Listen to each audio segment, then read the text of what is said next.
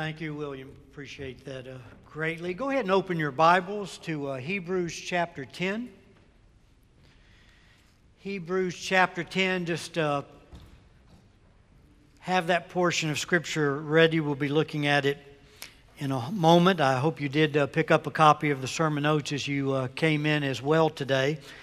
As we continue our sermon series, Excelling in our love for one another. And in this series, we've been examining the one another passages that you find in the New Testament epistles that teach us how to love one another in the family of God. And we've come to the book of Hebrews. And in the book of Hebrews, you find two one another passages, both dealing with the subject of encouragement, encouraging one another. We looked at that first passage last Sunday in Hebrews 3, and the key verse being verse 13, which reads, "But encourage one another day after day, as long as it is still called today, so that none of you be hardened by the deceitfulness of sin." The second one another passage in the book of Hebrews is in chapter 10. The key verses being verses 24 and 25, which read, "Let us consider how to stimulate one another to love and good deeds, not forsaking our own assembling together, as is the habit of some, but encouraging one another, and all the more as you see the day drawing near." Now, as we have done throughout this study, we will examine this second one another passage in the book of Hebrews in the larger context. And so we're going to go back to the beginning of Hebrews chapter 10. Now, first, let's remind ourselves of a very important observation we made about the book of Hebrews last Sunday. The book was written to Hebrew Christians. Hebrew Christians who had started very, very well in their Christian faith, but now they were in danger of turning away from following Christ due to increased persecution. They were struggling, greatly struggling with the consequences of following Christ in a world that was hostile to Christianity. These folks had been beaten up bad by life's trials and adversities. They were tired. They were frightened. They were intimidated.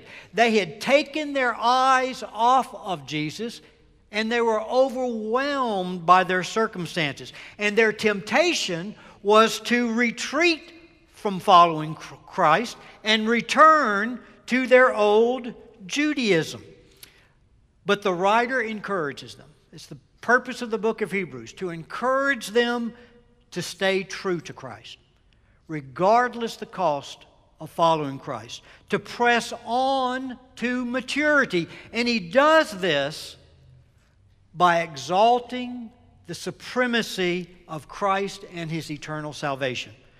The writer knew that when any person truly sees and fixes their eyes on the majesty, glory, and infinite worth of Christ, then for that person, to live for Christ becomes their greatest joy. And to die for Christ would be their greatest honor. Every single deficiency in the Christian life is rooted in a deficient knowledge of Jesus. And that's why this writer just holds up the supremacy of Christ in the eyes of these folks that were so struggling to encourage them to hang in there and stay true. So, I hope you have your Bibles open to Hebrews chapter 10. And as we come to chapter 10, it's important for you to see that the first 18 verses of the chapter, the first 18 verses are literally a review of the key truths that the writer has emphasized in the previous 9 chapters. And the reason for the review is that in verses 19 through 25, the writer comes to the climax of the book, where he begins to apply the truths that he has shared to the readers' lives. So as you see in your sermon notes, verses 1 through 10 are all about the supremacy of Christ's sacrifice. And what the writer does, he first reminds us of, notice letter A, the inadequacy of the animal sacrifices. The inadequacy of the animal sacrifices. So look with me in your Bibles at Hebrews 10 verses 1 through 4. Let's read these together. It says, "For the law, since it has only a shadow of the good things to come, and not the very form of things, can never, by the same sacrifices," referring to the animal sacrifices, "which they offer continually, year by year, make perfect those who draw near. Otherwise, would they not have ceased to be offered? Because the worshipers, having once been cleansed, would no longer have consciousness of sins. But in those sacrifices, the animal sacrifices, there is a reminder of sins year by year. For it is impossible for the blood of bulls and goats to take away sins." Now, why are the animal sacrifices in the Old Covenant inadequate? Well, the writer in these 4 verses gives us 3 reasons, which you see in those first 3 bullet points in your sermon notes. And the first reason that the animal sacrifices were inadequate is that they were merely a shadow. A shadow, not the substance. They were a shadow, not the substance, not the real deal. Therefore, their only true value was to point to the coming Jesus, the coming Messiah, the true Lamb of God, who would take away the sins of the world. You know, I can illustrate this very simply for you. Kathy and I got married at the end of the summer. And that summer before we got married, we were apart from one another. She was in her hometown, Hagerstown, Maryland, busily getting ready for the wedding, making all those preparations. And I was working at a Christian camp up in New York State. And my 2 most precious possessions were the pictures that I had of Kathy while we were apart, and then several tapes that she recorded for me of her singing. And I can't tell you how often I looked at those pictures, listened to her singing in those tapes, looking forward to August 10th, when we would say our vows before one another and be married. But folks, you would think I would be very, very strange that once I left the camp and went to Hagerstown, if I just continued to focus on those pictures and those tapes and neglected what? The real deal. Once I got back to Hagerstown, once we were married, I had the real deal that I could interact with, relate to. And that's what's being said here. Everything in the Old Covenant, all those animal sacrifices, they weren't the real deal. They were just a shadow. They were pointing to the coming Messiah and what he would accomplish for us. Look at the second reason the animal sacrifices were inadequate. They required repetition, but provided no remission from sin. They required repetition, but provided no remission from sin. The latter part of verse 1 says how the sacrifices were offered year after year, but they could never make perfect those who drew near to God. It is obvious with the Old Covenant animal sacrifices that the people never felt that the price of sin had been completely paid off. If they had, they would not have had to repeat the sacrifices year after year after year after year. After all, you don't keep making monthly installments on your mortgage when your home has been completely paid off. So the animal sacrifices were inadequate because they weren't the real deal. They were just a shadow, not the substance. They were just simply pointing to Jesus. They required repetition, but they actually provided no real remission from sin. And look at the third reason the writer says the animal sacrifices were inadequate. They maintained a consciousness of sins, but not cleansing from sin. They maintained a consciousness of sins, but not cleansing from sin.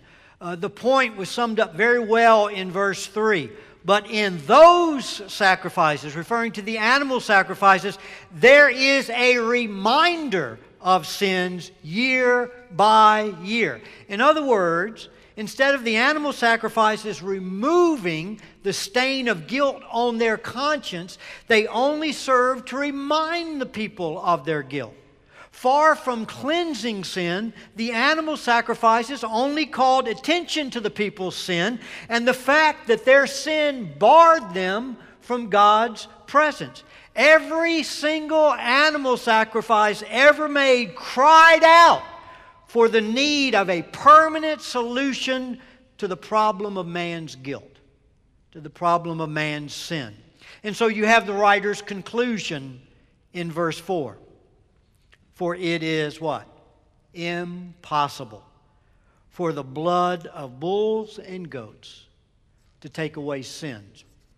You know, it is estimated that in the Old Testament temple in Jerusalem, that during the week of Passover, as many as 300,000 lambs were slain.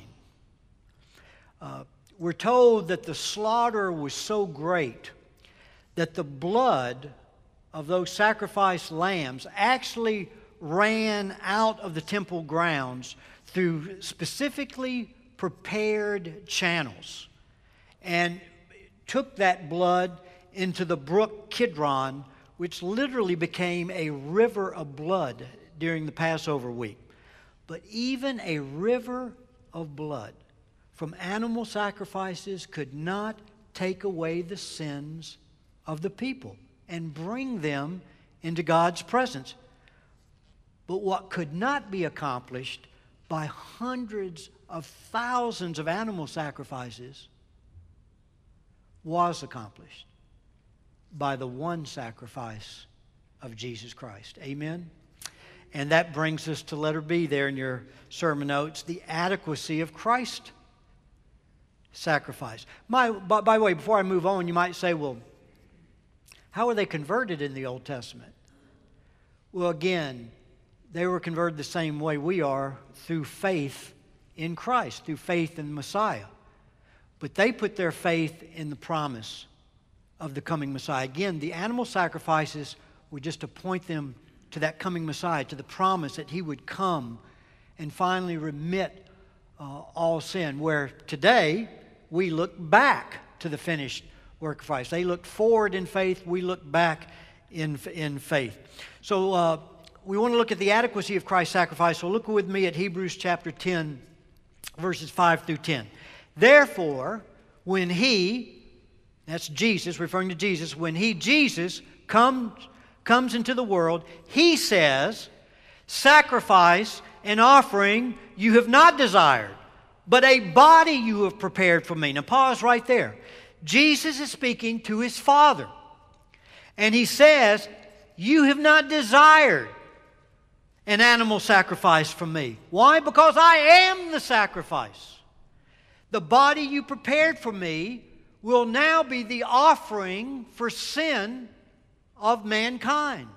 I think of Philippians chapter 2. It talks about Jesus, who although He was equal with God, He did not consider equality with God a thing to selfishly grasp, but He emptied Himself of all of His rights, everything but love, taking upon Himself the form of a what? Bondservant, and being made in the likeness of man, taking on human flesh, and being in appearance as a man, He what? He humbled Himself to the point of what? Death. And death where? On a cross. as He died in your place, paying off your sin debt, taking the judgment of God that you deserved, as He who knew no sin became sin on your behalf, that now you might be made the righteousness of God in Him. Look at verse 6. Then it says, in whole burnt offerings and sacrifices for sin you have taken no pleasure. Again, pause. Verse 6 is simply another affirmation of the total inadequacy of the animal sacrifices to remove man's guilt and forgive his sin. God says it's never going to happen through the animal sacrifices. But in verses 7 through 10, praise God, we discover the one sacrifice that is adequate to remove all guilt, to forgive all sin, and grant continual access to God's presence. Verse 7, then again, Jesus said, behold, I have come. In the scroll of the book it is written of me, to do your will, O God. After saying above, sacrifices and offerings and whole burnt offerings and sacrifices for sin you have not desired, nor have you taken pleasure in them, which are offered according to the law, then He said, Jesus said, behold, I have come to do your will.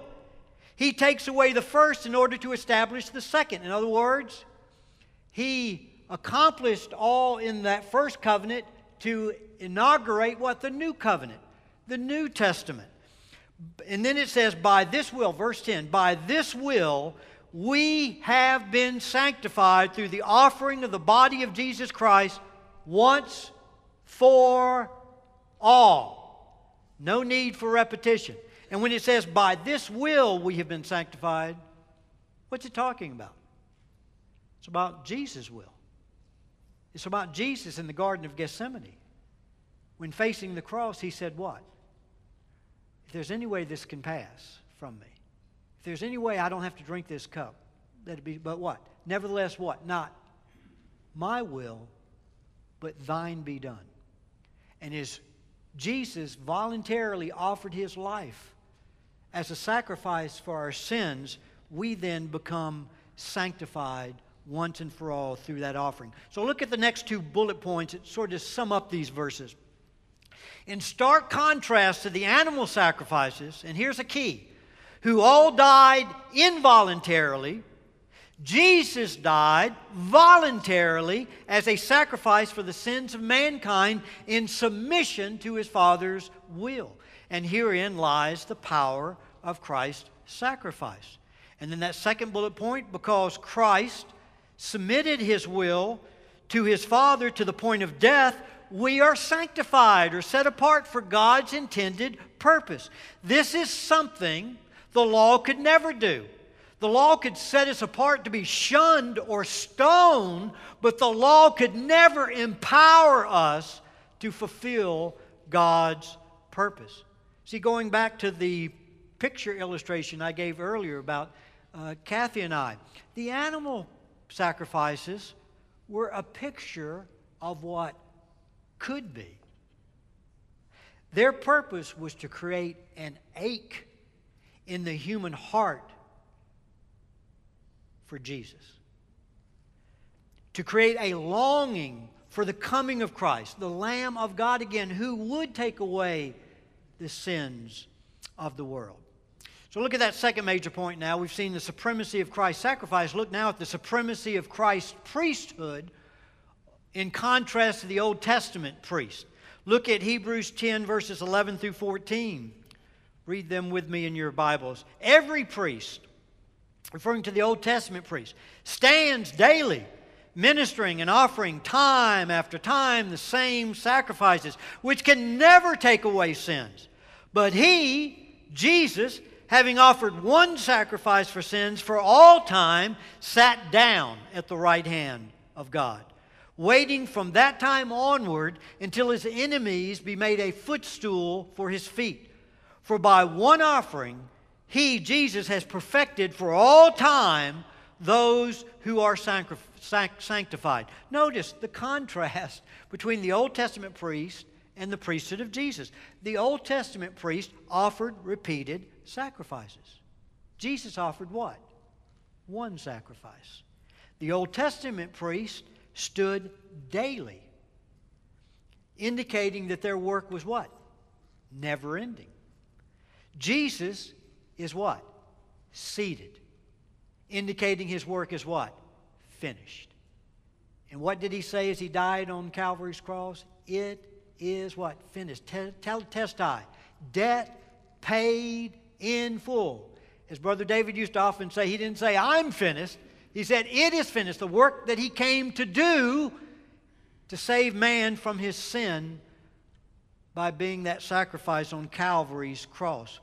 The Old Testament priests labored on earth. Jesus is where? In the heavenly tabernacle, seated at God's right hand in power and glory. The Old Testament priests offered sacrifices that could never take away sins. Jesus, one sacrifice, perfected for all time those who are sanctified. Now look at the third truth. Not only the supremacy of Christ's sacrifice, not only the supremacy of Christ's priesthood, but look at the supremacy of the new covenant.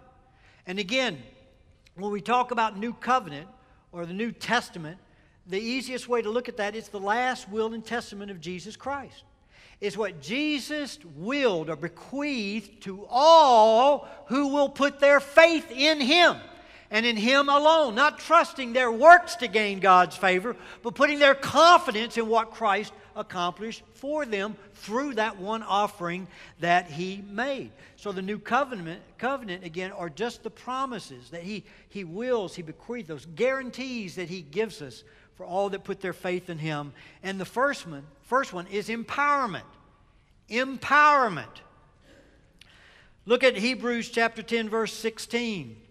This is the covenant that I will make with them after those days, says the Lord. I will put my laws upon their heart, and upon their mind I will write them.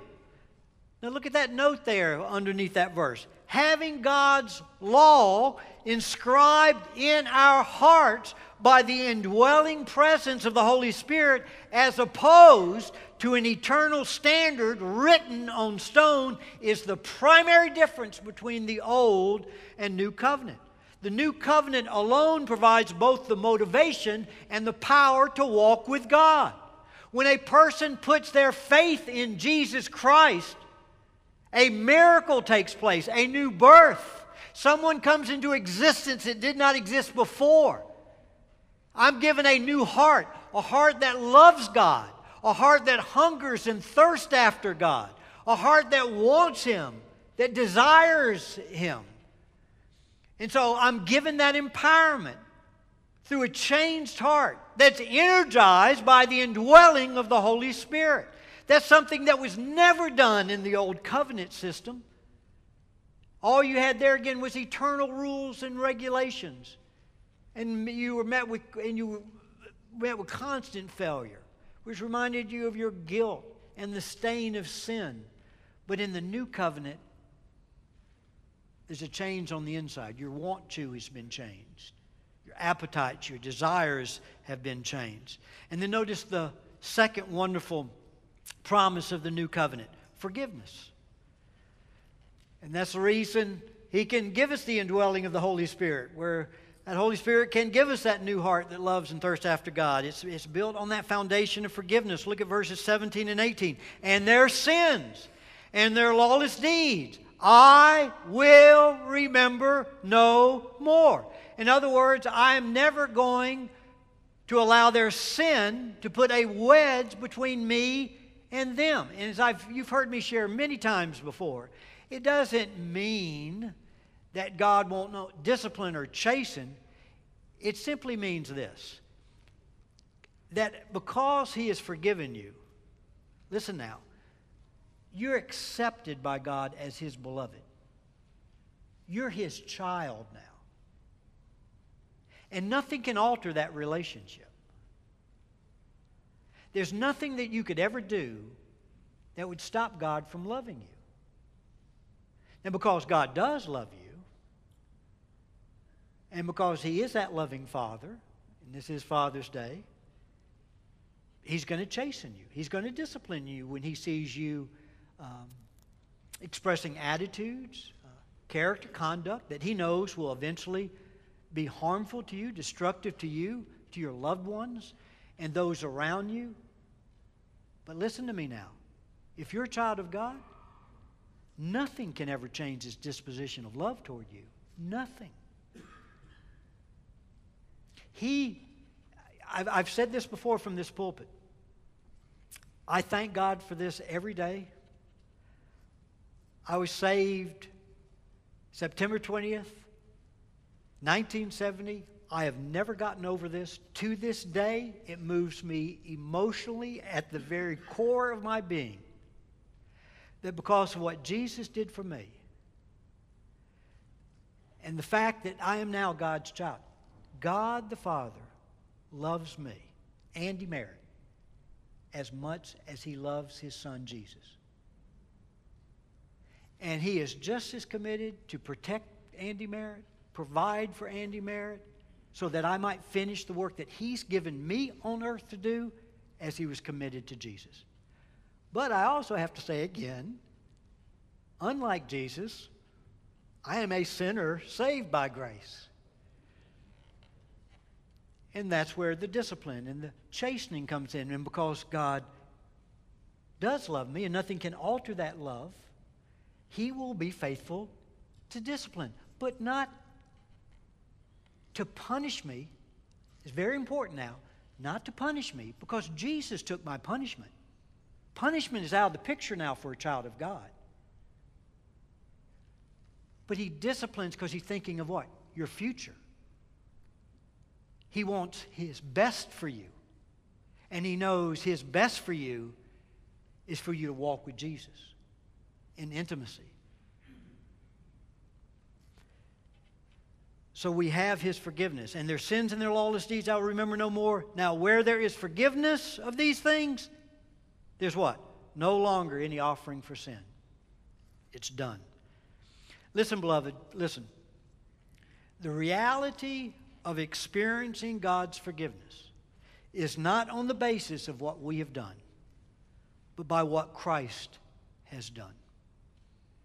And because of that, we are now delivered from serving God out of a feeling of failure in an attempt to measure up. It delivers me from trying to keep a legalistic checklist of external rules in an attempt to earn God's favor.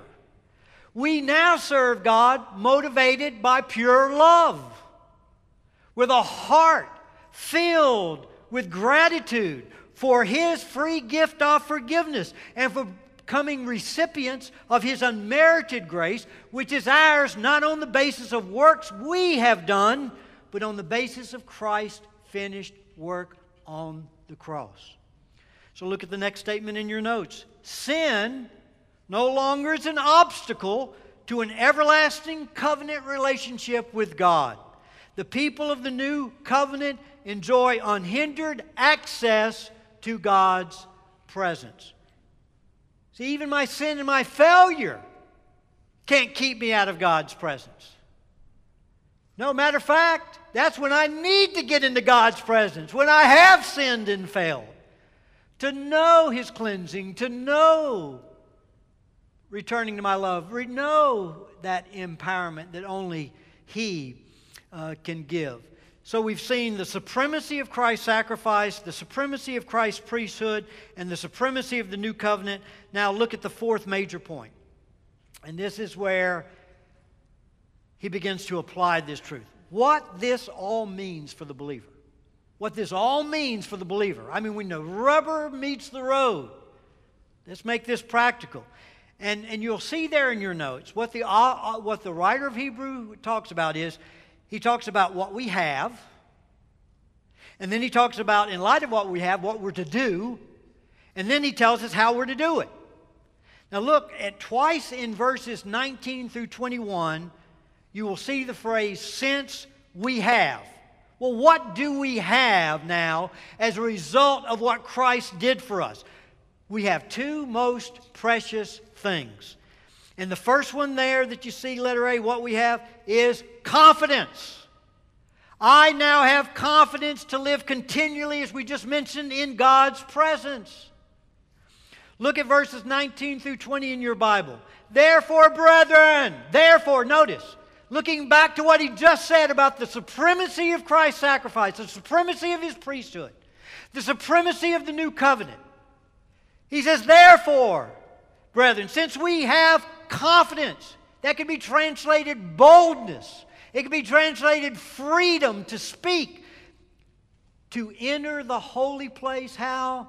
By the blood of Jesus, by a new and living way which he inaugurated for us through the veil. That is what? His flesh, when it was torn on Calvary's cross for our sins. Folks, let me tell you something. It's the greatest trick of the devil, and don't fall victim to it. You know, we have this idea that Satan tempts, and he tempts to get us to fall into sin, to live inconsistent with who we are in Christ. And of course, that is very, very true. But that's not the ultimate goal. The devil's ultimate goal. The devil's ultimate goal, when he tempts you, is not just to get you to fail, not to just get you to sin, but listen now, but in the failure, for you to lose confidence that God loves you. For you to lose confidence that you can go into God's presence freely through the blood of Jesus Christ. And once you lose that confidence, what's going to happen is you're going to fear God. You're going to retreat from the only place where you can know forgiveness and deliverance and empowerment. That's his greatest trick.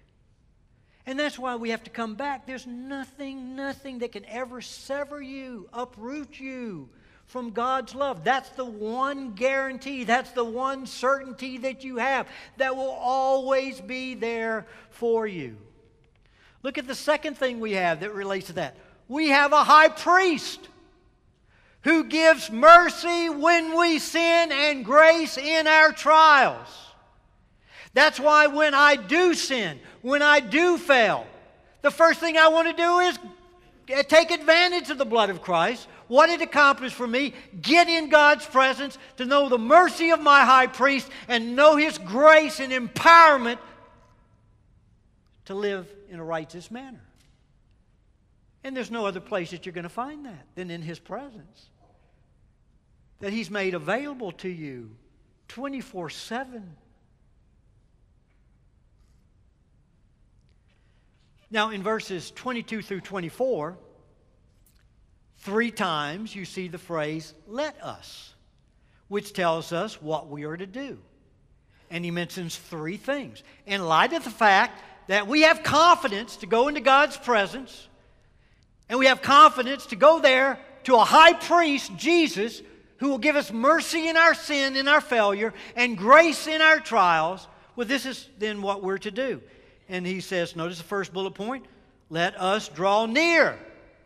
Goodness gracious, if you got the confidence, if you got that high priest who's ready to give you mercy, to give you grace, then draw near. And draw near with a sincere heart in the full assurance of faith. Believing that God is, and he's a rewarder of those who diligently seek him. Faith in the supremacy of Christ's sacrifice, in the supremacy of his priesthood, in the supremacy of the new covenant. Faith in the fact that he has cleansed you, he has forgiven you, and you do have the boldness, the confidence, and the freedom through faith to go in, having our hearts sprinkled clean from an evil conscience and our bodies washed with pure water. Look at verse 23 of the second thing we're to do. Let us hold fast the confession of our hope without wavering, for he who promised is faithful.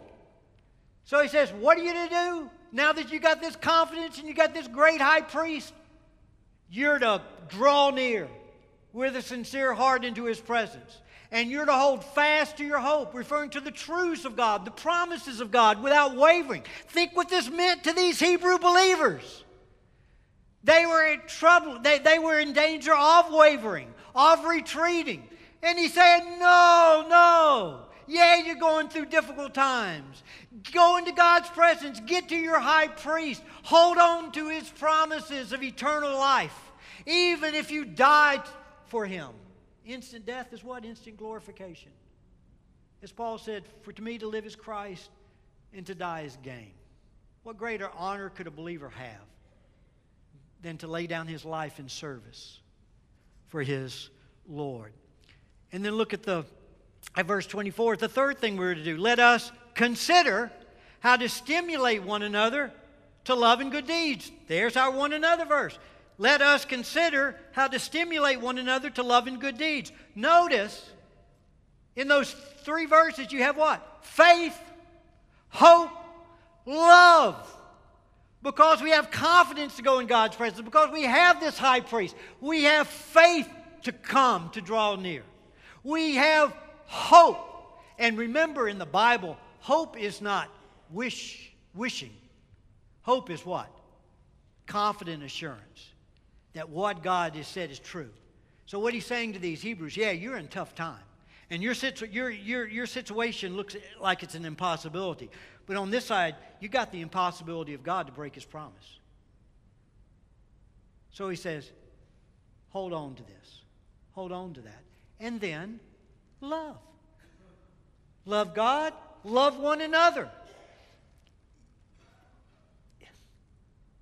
You see, the reason it's so important to see the connection of verses 1 through 18 to these verses is, until you see the truth of verses 1 through 18, you can't love others. See, what frees us to love is when I realize I'm loved unconditionally by God. And as I become secure in that love, then I'm willing to make myself vulnerable to others. Because I know no matter how others respond to me, I'll never lose the Father's love. I'll always have his presence. I'll always have his empowerment. I'll always have his encouragement and hope. See, it's the knowledge of what Christ has done for me, becoming secure in that love, that enables me to love others. And by the way, circle that word consider. In verse 24, let us consider. It's a very, very powerful word in the Greek text. It means to fix your eyes on something, or to think about it carefully, to give attention to it, to contemplate this. So what he's saying is, this is what the Christian life is all about. He says, I've saved you so that you can take your eyes off of yourself and place your eyes on the welfare of others, the welfare of the lost, bringing them to Jesus, the welfare of those in the church family. You know, we talk about the majors in life and the minors in life. He's saying, here it is. This is the major for a Christian. It's to fix your eyes, give your attention, think about, what can I do for others? How can I build them up in their faith? How can I encourage them? That's the whole heart of this passage. And then look at the letter C as we close. How are we to do it? How are we to do it? First part of verse 25, he says, not forsaking our own assembling together, as is the habit of some. And then the second part of that verse, but encouraging one another, and all the more as you see the day drawing near, referring to the coming of Jesus. So that last line in your notes, there are two keys, and here they are. This is how we do it. This is how we stimulate one another into love and good deeds. Availability and encouragement. Availability and encouragement. Now don't zone on out me yet. We've said everything that we've said just for me in these last 2 or 3 minutes to emphasize this. See, availability. Listen now. God never intended for any believer to isolate themselves, but to be a participating member in the body of Christ. We are to view the church not as a congregation, but as a family. We saw in an earlier message, Romans 12:10, but be devoted to one another like a loving family. Ephesians 4:16, the whole body is fitted together perfectly as each part, that's you, as each part does its own special work, it helps the other parts, that's the rest of us, grow so that the whole body is healthy and growing, full of love.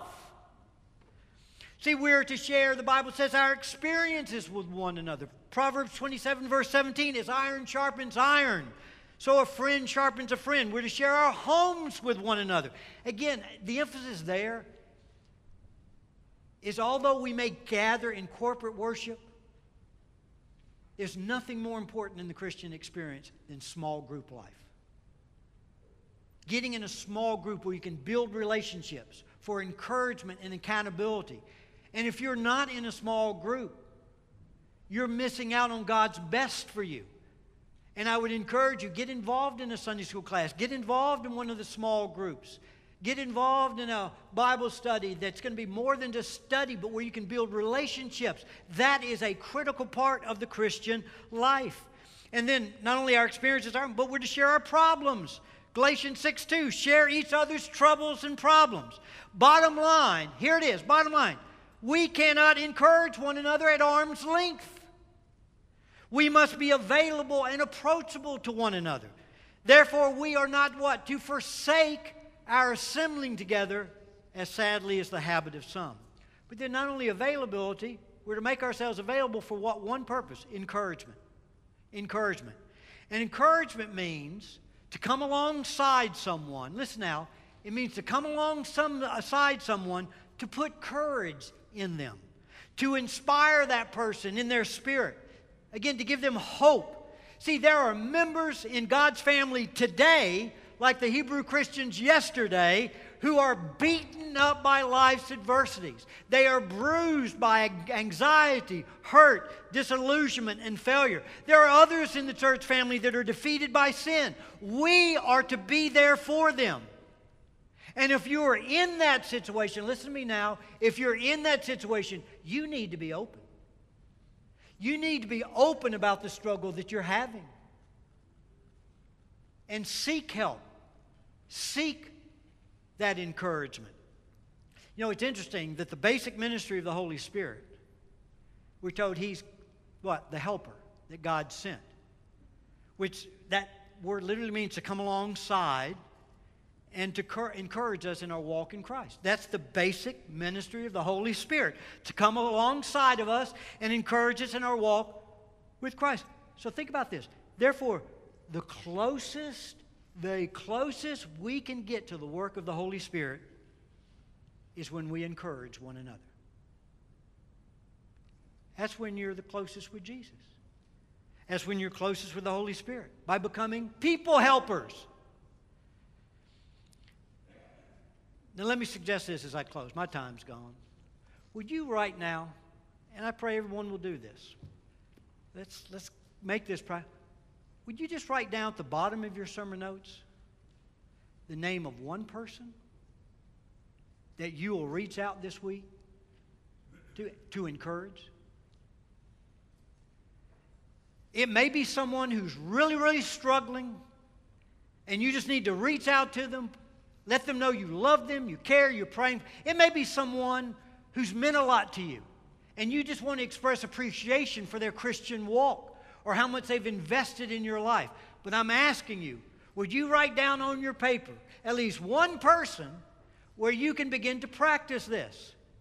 And keep in mind, it doesn't stop with just that one person. We're to encourage one another. Did you notice what it said in Hebrews 3? Day after what? Day after day. It's not just on Sunday. We should be doing this continually as we consider, as we contemplate one another, as we focus on one another.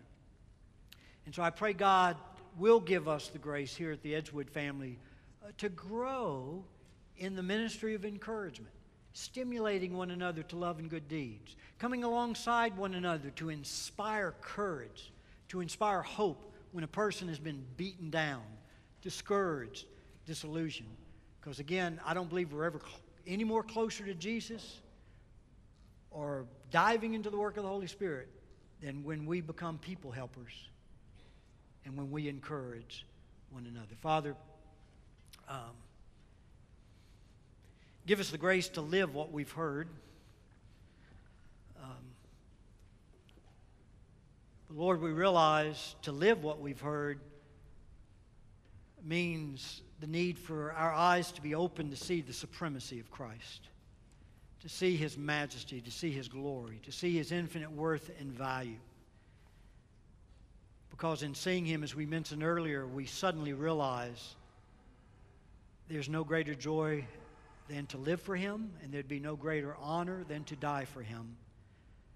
And it's in coming to that place of total surrender in light of who You are and what You've done for us that we suddenly become free of self, of selfishness, to love You and to love others, to encourage others.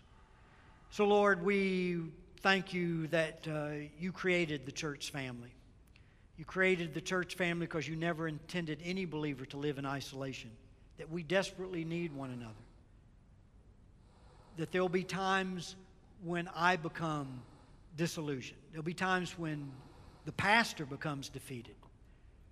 We'll need the encouragement of the flock. There will be times where every single person seated here will become beaten and bruised by life's battles and trials and adversities. And so, Lord, teach us to love one another. Teach us to encourage one another. And we'll trust You for it. For it's in Christ's name we do pray. Amen.